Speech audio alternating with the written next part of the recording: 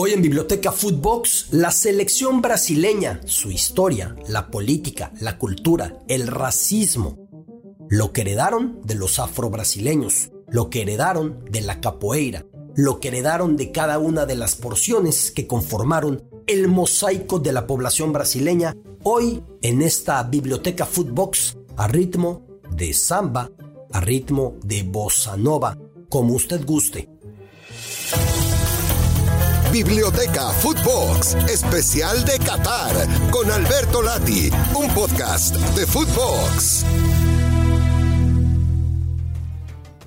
Biblioteca Footbox, es un gustazo saludarle, con el privilegio de estar con ustedes. Como a cada viernes iremos presentando la historia de cada una de las selecciones clasificadas para disputar Qatar 2022, pero la historia no limitada a los goles, no limitada a los partidos, triunfos, derrotas, jugadores, estrellas, estadios. La historia intentando entenderla con sus matices políticos, sociales, culturales y demás, como nos gusta en esta biblioteca. Y hoy la selección de Brasil.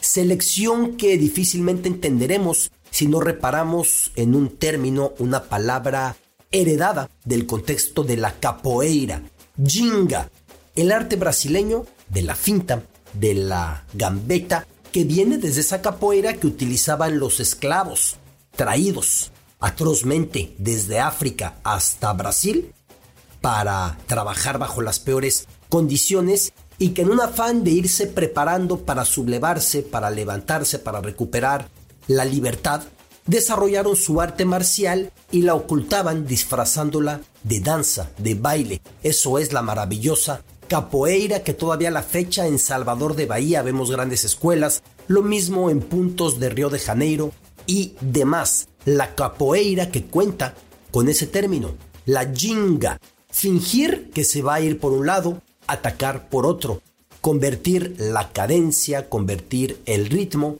en avance y retroceso, en cálculo de batalla, la cadera moviéndose tal como en el carnaval. Todas esas técnicas que heredaría el fútbol de la capoeira, la ginga, que hay un documental maravilloso del gran cineasta brasileño Fernando Meirelles, consagrado por la película también imperdible Cidade de Deus, Ciudad de Dios, en la que narra la favela, relata lo que pasaba en esa favela precisamente llamada con ese nombre, Ciudad de Dios, en las afueras de Río de Janeiro. Fernando Meirelles, que luego será el realizador de la ceremonia de inauguración y de clausura de los Olímpicos de Río, y que por ahí tuve el privilegio de entrevistarlo y charlar con él, pues él tiene un gran documental llamado Ginga, que repara en ese concepto que hereda el fútbol brasileño de la capoeira. La sublimación del nuevo brasileño, con elementos europeos, con elementos africanos, con elementos de los nativos americanos, se iba a plasmar mucho antes en el fútbol y en la música que en cualquier otra dimensión. Esa ginga, tomada por el capoeirista Garrincha, era un capoeirista, por eso decían que Garrincha jogaba capoeira, porque su manera de fintar en la cancha pues reflejaba lo que era precisamente ese arte en la cancha, y ese arte tomado tanto de la capoeira como baile, como de arte marcial, como defensa y ataque. Antes Brasil tuvo un momento muy desagradable en el que intentó jugar con puros blancos. La primera gran figura en la historia del fútbol brasileño, y de hecho es con el que abro mi libro 100 genios del balón, es el futbolista Arthur Friedenreich, con el apellido de su padre alemán, pero el color de su madre afrobrasileña, ella misma hija de esclavos. Arthur Friedenreich, para poder jugar, este soberbio futbolista, se aclaraba el rostro con polvos de arroz y se cubría el cabello crespo, buscando que no se detectara, entre comillas, las comillas más grandes, su negritud, su procedencia del contexto afrobrasileño. Por esa época había surgido en Brasil un libro, obra de Mário Filho, quien da nombre al Estadio Maracaná, y quien fue periodista, y quien fue directivo, y quien fue el mayor ideólogo tras la construcción de ese estadio en Río de Janeiro.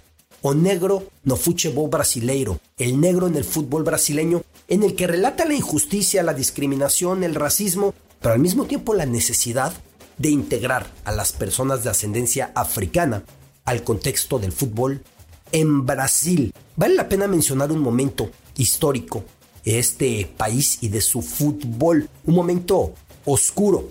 1919. Brasil albergaba por primera vez la Copa América. La mayor de sus figuras era el recién mencionado Arthur Friedenreich, buscando disimilar sus rasgos de pelo crespo, sus rasgos de piel oscura. En ese torneo de 1919, la selección brasileña todavía le faltaba mucho para ser verde-amarela. La selección brasileña se coronó en una final contra Uruguay. Empataban a 0 tras 90 minutos. Entonces disputaron 2 tiempos extra de 30 minutos cada cual. Es decir, el cotejo se fue alargando hasta las 2 horas y media. Entonces Friedenreich anotó el gol de la corona en aquel torneo. Para 1920, ahora el torneo, la Copa América, que por entonces era anual, era en Chile. El presidente brasileño Epitácio Pessoa, que a la fecha da nombre a la calle principal que lleva por Ipanema. El presidente Epitácio Pessoa prohibió que se convocara a futbolistas con sangre africana, según decía el presidente Epitácio Pessoa, para evitar tensiones en la visita a Chile. La realidad es que ese mandatario, que todavía da nombre a esa importantísima avenida en Ipanema, lo hizo por racismo, ni más ni menos. Friedenreich no pudo acudir entonces, fue excluido. Brasil solo anotó un gol en 3 partidos y regresó goleado a casa. Necesitaba a todos sus futbolistas, pero seguían esos esfuerzos de racismo.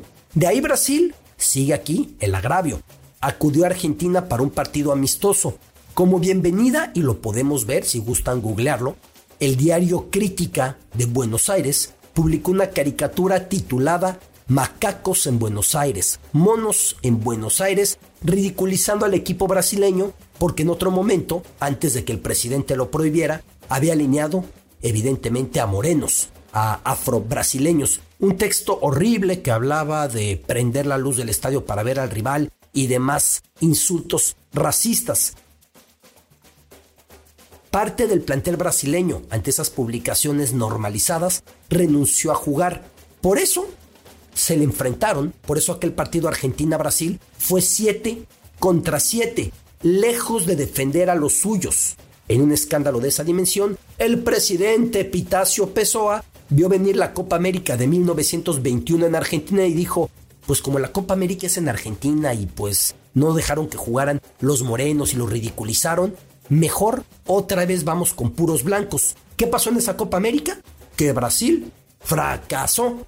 Para 1922, con Río de Janeiro como sede del torneo y con Epitácio Pessoa en medio de intrigas y muy cerca ya de ser tirado de la presidencia, regresaron los morenos, encabezados por el mulato Arthur Friedenreich, y Brasil recuperó el título. Así inicia la historia del racismo en el fútbol brasileño, que va a llegar hasta el libro que he mencionado del jornalista Mário Filho, que da nombre al estadio Maracaná. Así inicia este camino que después del trauma del maracanazo, después de ese trauma del maracanazo, la presidencia de Juscelino Kubitschek, reflejada en estética, porque fue el tiempo de la arquitectura de Oscar Niemeyer en la imponente Brasilia y fue el tiempo del auge del bossa nova.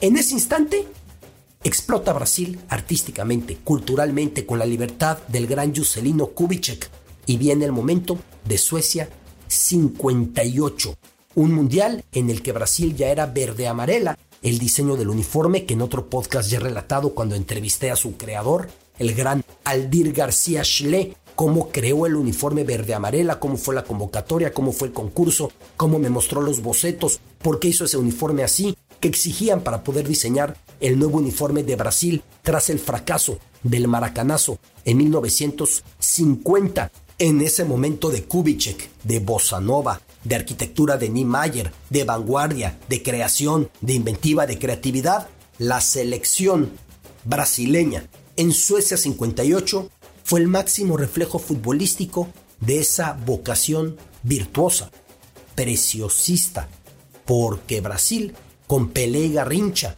que de entrada iban como suplentes, terminó por confeccionar el fútbol más hermoso que hasta entonces se hubiera visto. Sí, sé que existió la Hungría del 54, y sé que existió la Austria de los 30, y sé que existió la Uruguay de los 20 y los 30, y sé que hubo grandes equipos, pero no tengo duda, lo que Brasil hizo en canchas suecas en 1958 nunca se había visto.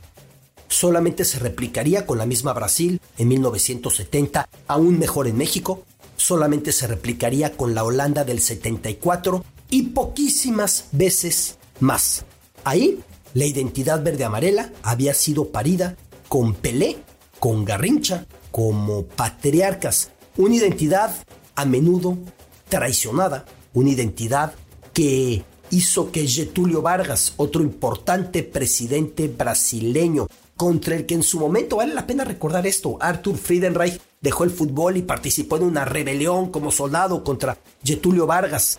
Getúlio Vargas sí tenía una idea muy clara, que el nuevo brasileño tenía que ser mulato. Eso no implica que no haya habido rasgos de discriminación y de racismo en sus largas gestiones al frente de Brasil.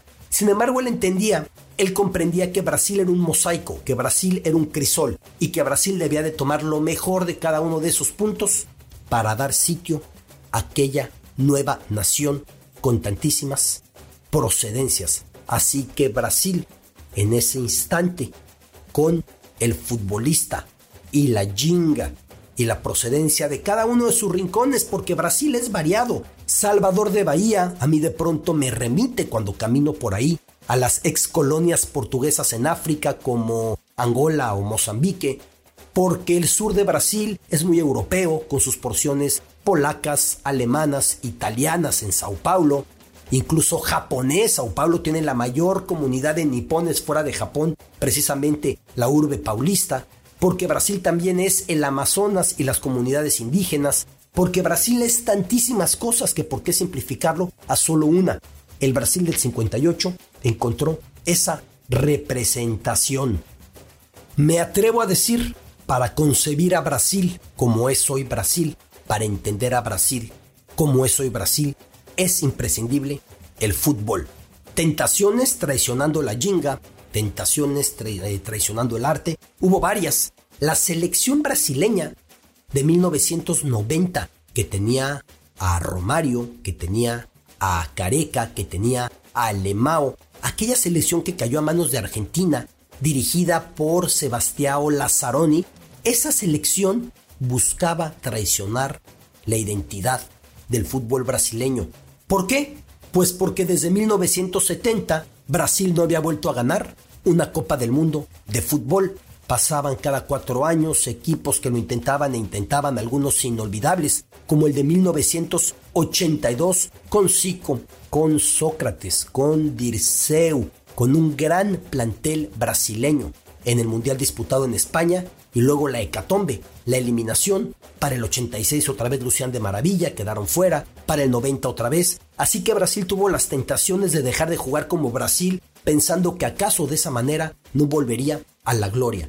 En el 94 regresó, en el 98 se quedó en la final, en 2002 regresó y desde entonces no paran de generar grandes talentos. Neymar a la cabeza, detrás Casemiro, Vinicius y tantos cracks brasileños. Sin embargo, no han vuelto a estar cerca de una coronación, y un dolor muy profundo, que si la derrota en Brasil 50 del Maracanazo tiene heridas eternas para Brasil, para su fútbol, para su cultura, para su identidad, la de 2014 en Mineirao, 7-1 abajo por parte de Alemania, tiene heridas todavía más complicadas, porque 7 goles y de Alemania, y de esa manera Brasil no va a olvidar jamás aquel partido, aquella eliminación, en aquel duelo semifinal disputado en Belo Horizonte.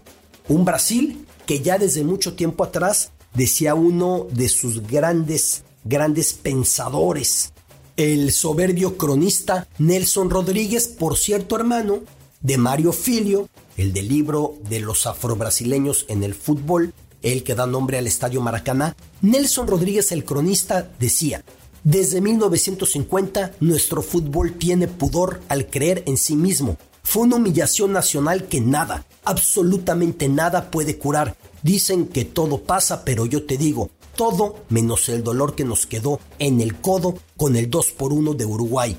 Cuesta creer que un marcador tan pequeño pueda causar un dolor tan grande. El tiempo ha pasado en vano por esa derrota, decía el gran Nelson Rodríguez en sus crónicas, asegurando que Brasil, más que estrategas, requería psicólogos para salir de ese trance. Después de lo de 2014, vuelve a necesitar esos psicólogos.